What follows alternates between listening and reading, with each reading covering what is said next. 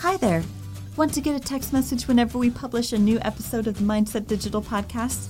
It's a super easy one-click shortcut to the show. To sign up, just text MSDPOD. That's MSDPOD, all one word, to 555-888 and we'll get you started. Good times.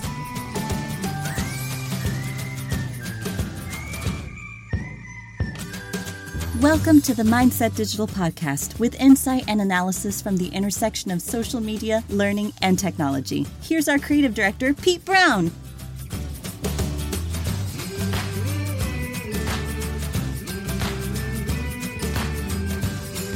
All right, joining me once again remotely from the other side of Columbus, it's Matthew Weiner. Hey Pete, you can just call me Weiner.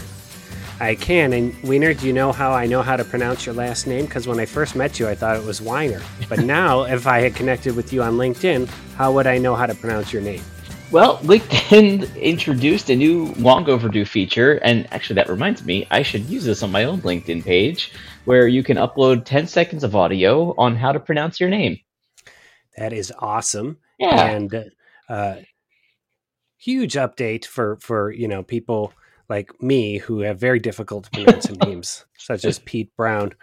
But that's neat. That's a neat little update that they have. And it is. And they're not the first site to do this. Facebook has an option too. It's kind of funny that the professional networking site was the one that took this long to do so. I mean, I know in our own work, this would be hugely helpful because we're hopping on calls with clients, right? I haven't met them in person before. Sure, that's right. And so you can just check it out, hear how to pronounce it, and that's cool. Yeah. Cool little LinkedIn feature. Yeah, all right. LinkedIn. And you have to admit, my teeing up of that feature on the podcast here was masterful. Our segues are going to be, that's what we're going to be known for. That's right. Well, good. I want to be, I want some credit for that because the next one's a little bit of a bigger pivot. Not quite as natural. Speaking of content not suitable for LinkedIn. That's right. We're seeing a lot of social networks struggling with harassment online, and we saw some big moves here since last time we talked. What do you got? Yeah, so one of the biggest ones, I'd say probably Reddit. They shut down a whole bunch of subreddits. Their forums where members can congregate. So they shut down a lot of political ones on both sides of the aisle, and just in general a whole list of ones that have been repeatedly violating their anti-harassment rules and other content regulations. Yeah, and that made news. And then did YouTube do something as well? They did. Yeah, YouTube also shut down a whole lot of prominent channels for white supremacists. I gotcha. And then we are still in the midst of an advertising boycott on Facebook, if I'm not mistaken. Yeah, that was the third one. So actually just today or yesterday, organizers met with Mark Zuckerberg, and the news coming back from that is that the meeting did not go well. Oh man. I know that he's Mark Zuckerberg, but in my head when you said that, I just imagined Jesse Eisenberg playing Mark Zuckerberg. But Zuckerberg has always wanted to just hold the line on we're simply a platform, defense of what happens on Facebook and saying it's not up to him. But it seems like more of these companies are now trying to get more proactive in creating policies and enforcing them. Yeah, and I think that's really the underlying theme for all these that have started popping up more and more. A lot of these companies had that similar sort of free speech utopian ideals when they started. That things will win out in the marketplace of ideas, and like you said, we're not here to make those decisions. And I just think that's not really cutting it anymore. At least we're seeing that from advertisers don't want to be associated with that, and certainly a lot of people protesting it too. Well, certainly too. And you're seeing advertisers pressuring several major league sports franchises now to change their mascots and their logos. And that is also coming from sort of grassroots shareholders writing to these advertisers saying, we don't want you to associate with this team anymore. I saw that. I saw FedEx stepping in Washington. It just seems very typical Dan Snyder. He could have done this and gotten at least a modicum of credit a few years ago, and now it's going to be years and years ago. Yeah. FedEx forcing his hand. Yeah, the Snyder family very reluctant to change that. I will tell you, and obviously that's a topic near and dear to my heart as a Cleveland baseball fan, but I felt for years like the name change was long overdue. And so over the weekend, I got sucked in arguing with some trolls on Twitter about this. And you're not going to believe one guy got so mad at me that his response to me was just to post a picture of a snowflake. Right, which is supposed to be like a insult to millennials, if I'm not mistaken. Yeah, millennials, sensitive people online. Yeah, so I just took it as a compliment because he must think I'm 20 years younger than I actually am. I like some of those Cleveland names. I like the Commodores myself. Well, not the Commodore Perry. Yeah, that would be kind of cool. Commodore Perry, by the way, he was afraid of cows. I did not know that. I'm like 80% sure that's a real thing. Let's get it going if it's not. How does that even come up when you're in the Navy? Oh man, I don't know, but he had a march. He had to march units of people kind of across Ohio to get to his Lake Erie fleet for the War of 1812. And I swear I read somewhere, like when I was a kid, and it's always stuck with me, that he was afraid of cows, and if he heard a cow lowing in the distance, he would march several miles out of his way so as not to cross it. So obviously, before this podcast goes live, I'm going to have to fact check it. But if you're hearing it right now, that means I fact checked it and Wiener signed off on the fact checking. I think we need to keep it in either way and just put some sort of disclaimer afterwards because this is too good not to have. Okay. Plus I can drop in a lot of cow sound effects. All right. Well, that's those are some interesting things. But I know that from the beginning you've wanted to make the Mindset Digital podcast just about Quibi every episode, all the time, all Quibi. But there is, in fact, some news coming out of Quibi, which is short for Quick Bites, which is a streaming service that works on your phone. There is, and Pete, let me ask you a question. So you mentioned it's short for Quick Bites. Let's say you were watching the Super Bowl, saw one of their Quick Bite ads. What exactly would you think that was for? Would you think it was for a streaming service? No, Quibi kind of sounds like a new alt burrito place. So you're not alone. Now, executives are denying this, but there's this fascinating, well reported behind the scenes story on Quibi right now, and they ran some research following our Super Bowl ads. 70% of respondents thought it was a new food delivery service. Oh man, yeah, that's a good name. That's a great name for a food. It is, but not numbers that I think Quibi wants to see. So the big question now is, that 90-day free trial is expiring. Is how many people are going to stay subscribed? And you can already see some executive sniping, a lot of anonymous quotes, and things might not be going great for Quibi. Yeah, I'll tell you what, I do not like their commercials where they're trying to get Quibi to be a thing in our nomenclature, and they're like, "Hey, I'll be there in a Quibi," which is supposed to mean 10 minutes to me or something like that. That makes me so mad. Like, I used to work for a company that shall remain nameless, and they were constantly saying, "Just Bing that," and well, I guess it kind of gives it away. They worked hard. They wanted Bing it to become part of the nomenclature. That hasn't quite turned out. Yeah, it's sad for me to see. I was surprised at how much I liked the idea, when we first talked about it, at least that technology, right, where you can rotate your phone and all of a sudden you're getting a whole different perspective, some really big name directors attached.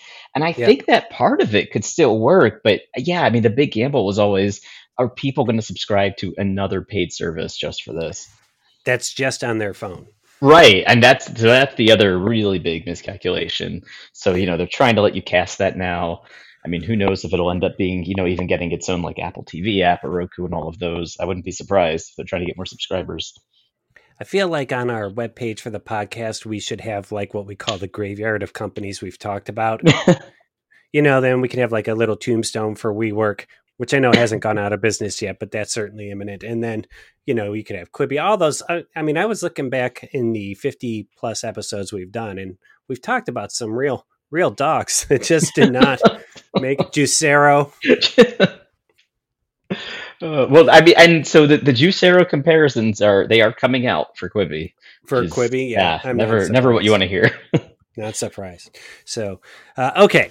Well, Wiener, I've got two things I'm going to talk about. I was going to talk about today. I wanted to talk about if it's still safe to have TikTok on your phone, and I've read all sorts of stories because recently the Secretary of State said we're going to look at this, and they're banning TikTok in Hong Kong. But I can't figure it out. There's so much misinformation right now that we're not talking about it. You may or may not. You should or should not have it on your phone. I think that people are worried because it's owned by a Chinese company, but the servers are not in China, and who knows. So I'm not weighing in on TikTok on this episode. TikTok for me was just the point where I just realized this is going to have to be one cultural trend I just miss out on. I think I'm finally getting too old. Snapchat might have been the last one for me. Yeah. Wow. There you have it. If it doesn't get, if it hadn't been for the pandemic, I don't think I would have gotten into TikTok either. But there's just times where, my wife and kids are scrolling, and they're always sending me funny ones.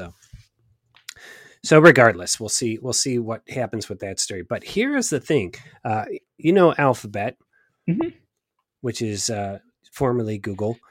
They have a project called Loon, Loon, which I believe is short for balloon, because in Kenya, they have launched 35 giant balloons that spread internet connectivity across Kenya, across a 50,000 square kilometer area.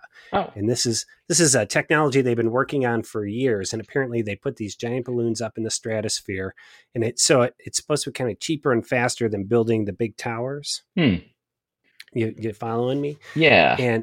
And apparently they've deployed it in limited ways, like after Hurricane Maria and things like that. But this is sort of their first commercial deployment. And they said actually they had it running as a beta, and all these people were using it without even realizing they were using it. But they got, for these 35 balloons, their connectivity is 18 megabits down and 4.5 megabits up, which frankly feels better than what I'm getting when I'm working at home in the middle of the day. So certainly for a balloon, that sounds pretty good. Yeah. Yeah. So that's something I know people talked about, balloon-based internet, for years. It's being cheaper than satellites. And it'll be interesting to see if this helps close the digital divide a little bit in areas that are very difficult to service. So this might be a silly question, but like how did these handle the weather?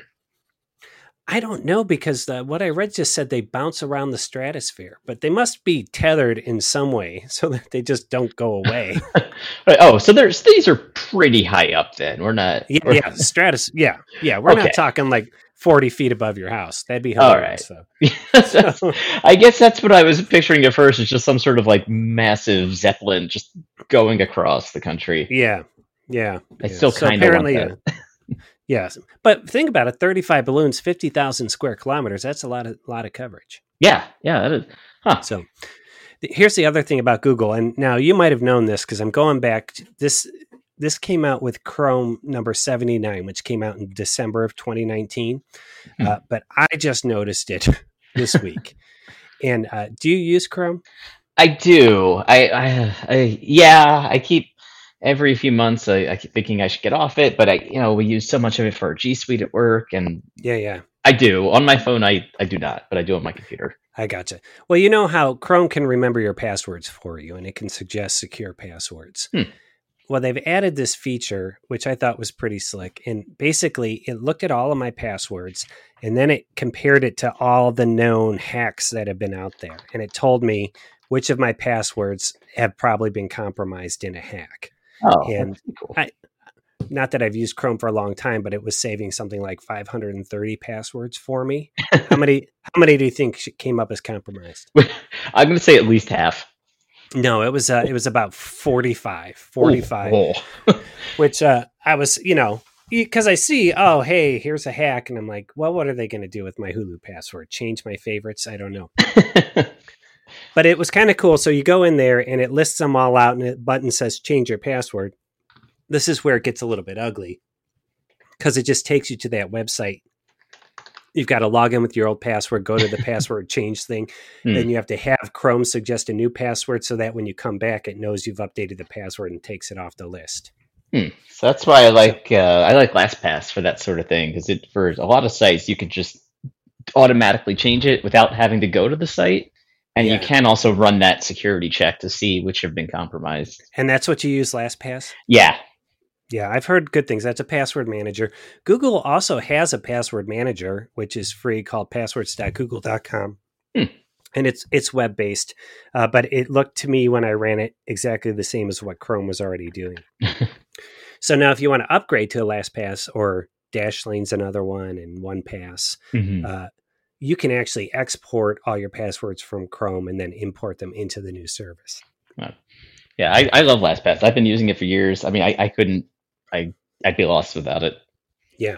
I'm definitely thinking of investing in it, because it's probably taken me 45 minutes this week to change all of these passwords, and I still have 15 to go. And you forget the number of things you have passwords for. Like, apparently I have a password for the Tennessee Performing Arts Center. And I'm like, what is this? And I'm like, oh yeah, I bought tickets to see a comedian there like 7 years ago. Now I want to look and see what my most random password is in here. Let's see.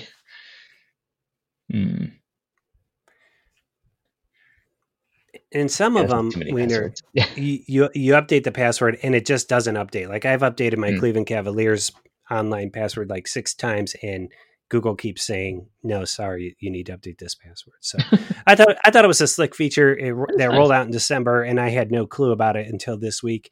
Also because, we work on a lot of cybersecurity projects, so it seemed like a good time to do that. So if you use Chrome for your passwords, you type in Chrome, put in Chrome //settings, and then click on passwords, run password check. Well, that's good to know. Yep. And then, Wiener, we're doing great on time, 15 minutes as usual. I have one more surprise for you. Ready for this? Oh, yeah. I hope this works. So I was ordering up some voiceover from Voice Talent this past week, and this particular person did a flat rate for 150 words, right? And I only needed about 60 words for the project I'm working on. So that left me with like 90 free words. So here's what I got.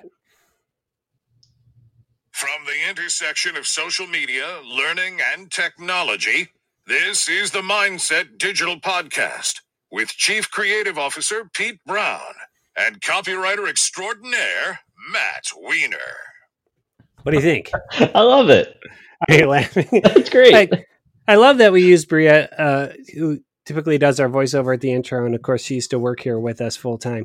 But I just thought that's hilarious. And I love how he goes, and Matt Wiener. I love the back. So that the background effect, I like it. It's got like a 50s sci-fi movie sound to me, which that's because I was playing it off my phone, holding it up to the microphone. I think we should keep that. I love it. Just keep it sounding like that. Okay. I thought that was intentional. Yeah, I'll use it for our next episode. It's just a nice little option we have. I got two takes, but that's my favorite because the other take, he didn't quite hit Matt Wiener in the same way. See, if I'd had that pronunciation guide on my profile already, he would have been set. Yep. When I sent it to him, I said it's Wiener, like the Oscar Mayer Wiener. So he knew. So let me ask you with this LinkedIn feature, right? So you upload audio. It can come from anyone. Do you think it's ethical to hire a voice actor to record? Because I really want to make a good first impression. I think that I'll send you this guy's name. He's excellent. Or maybe like somebody Scottish. That would be kind of cool. Really throw clients off. Yeah.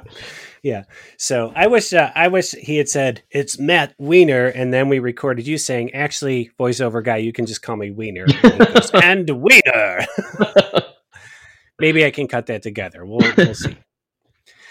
All right, buddy. Well, I think that's it for this week. I'm glad to be doing this again, and we should have another episode coming out here in a couple of weeks. And I guess that's it. I can't say subscribe to our newsletter yet because we're not quite ready for that. Not quite there. Okay. All right. So we'll in a future episode explain to people how they can do that. All right, man. Thanks, Wiener. All right. Thanks, Pete.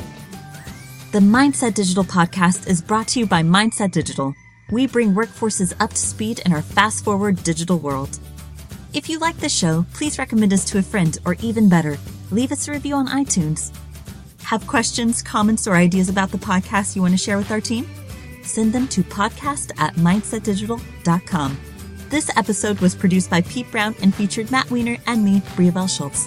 Some music in today's show is courtesy of the website audionautics.com and is licensed under a Creative Commons 3.0 license. We'll be back in a few weeks with another episode.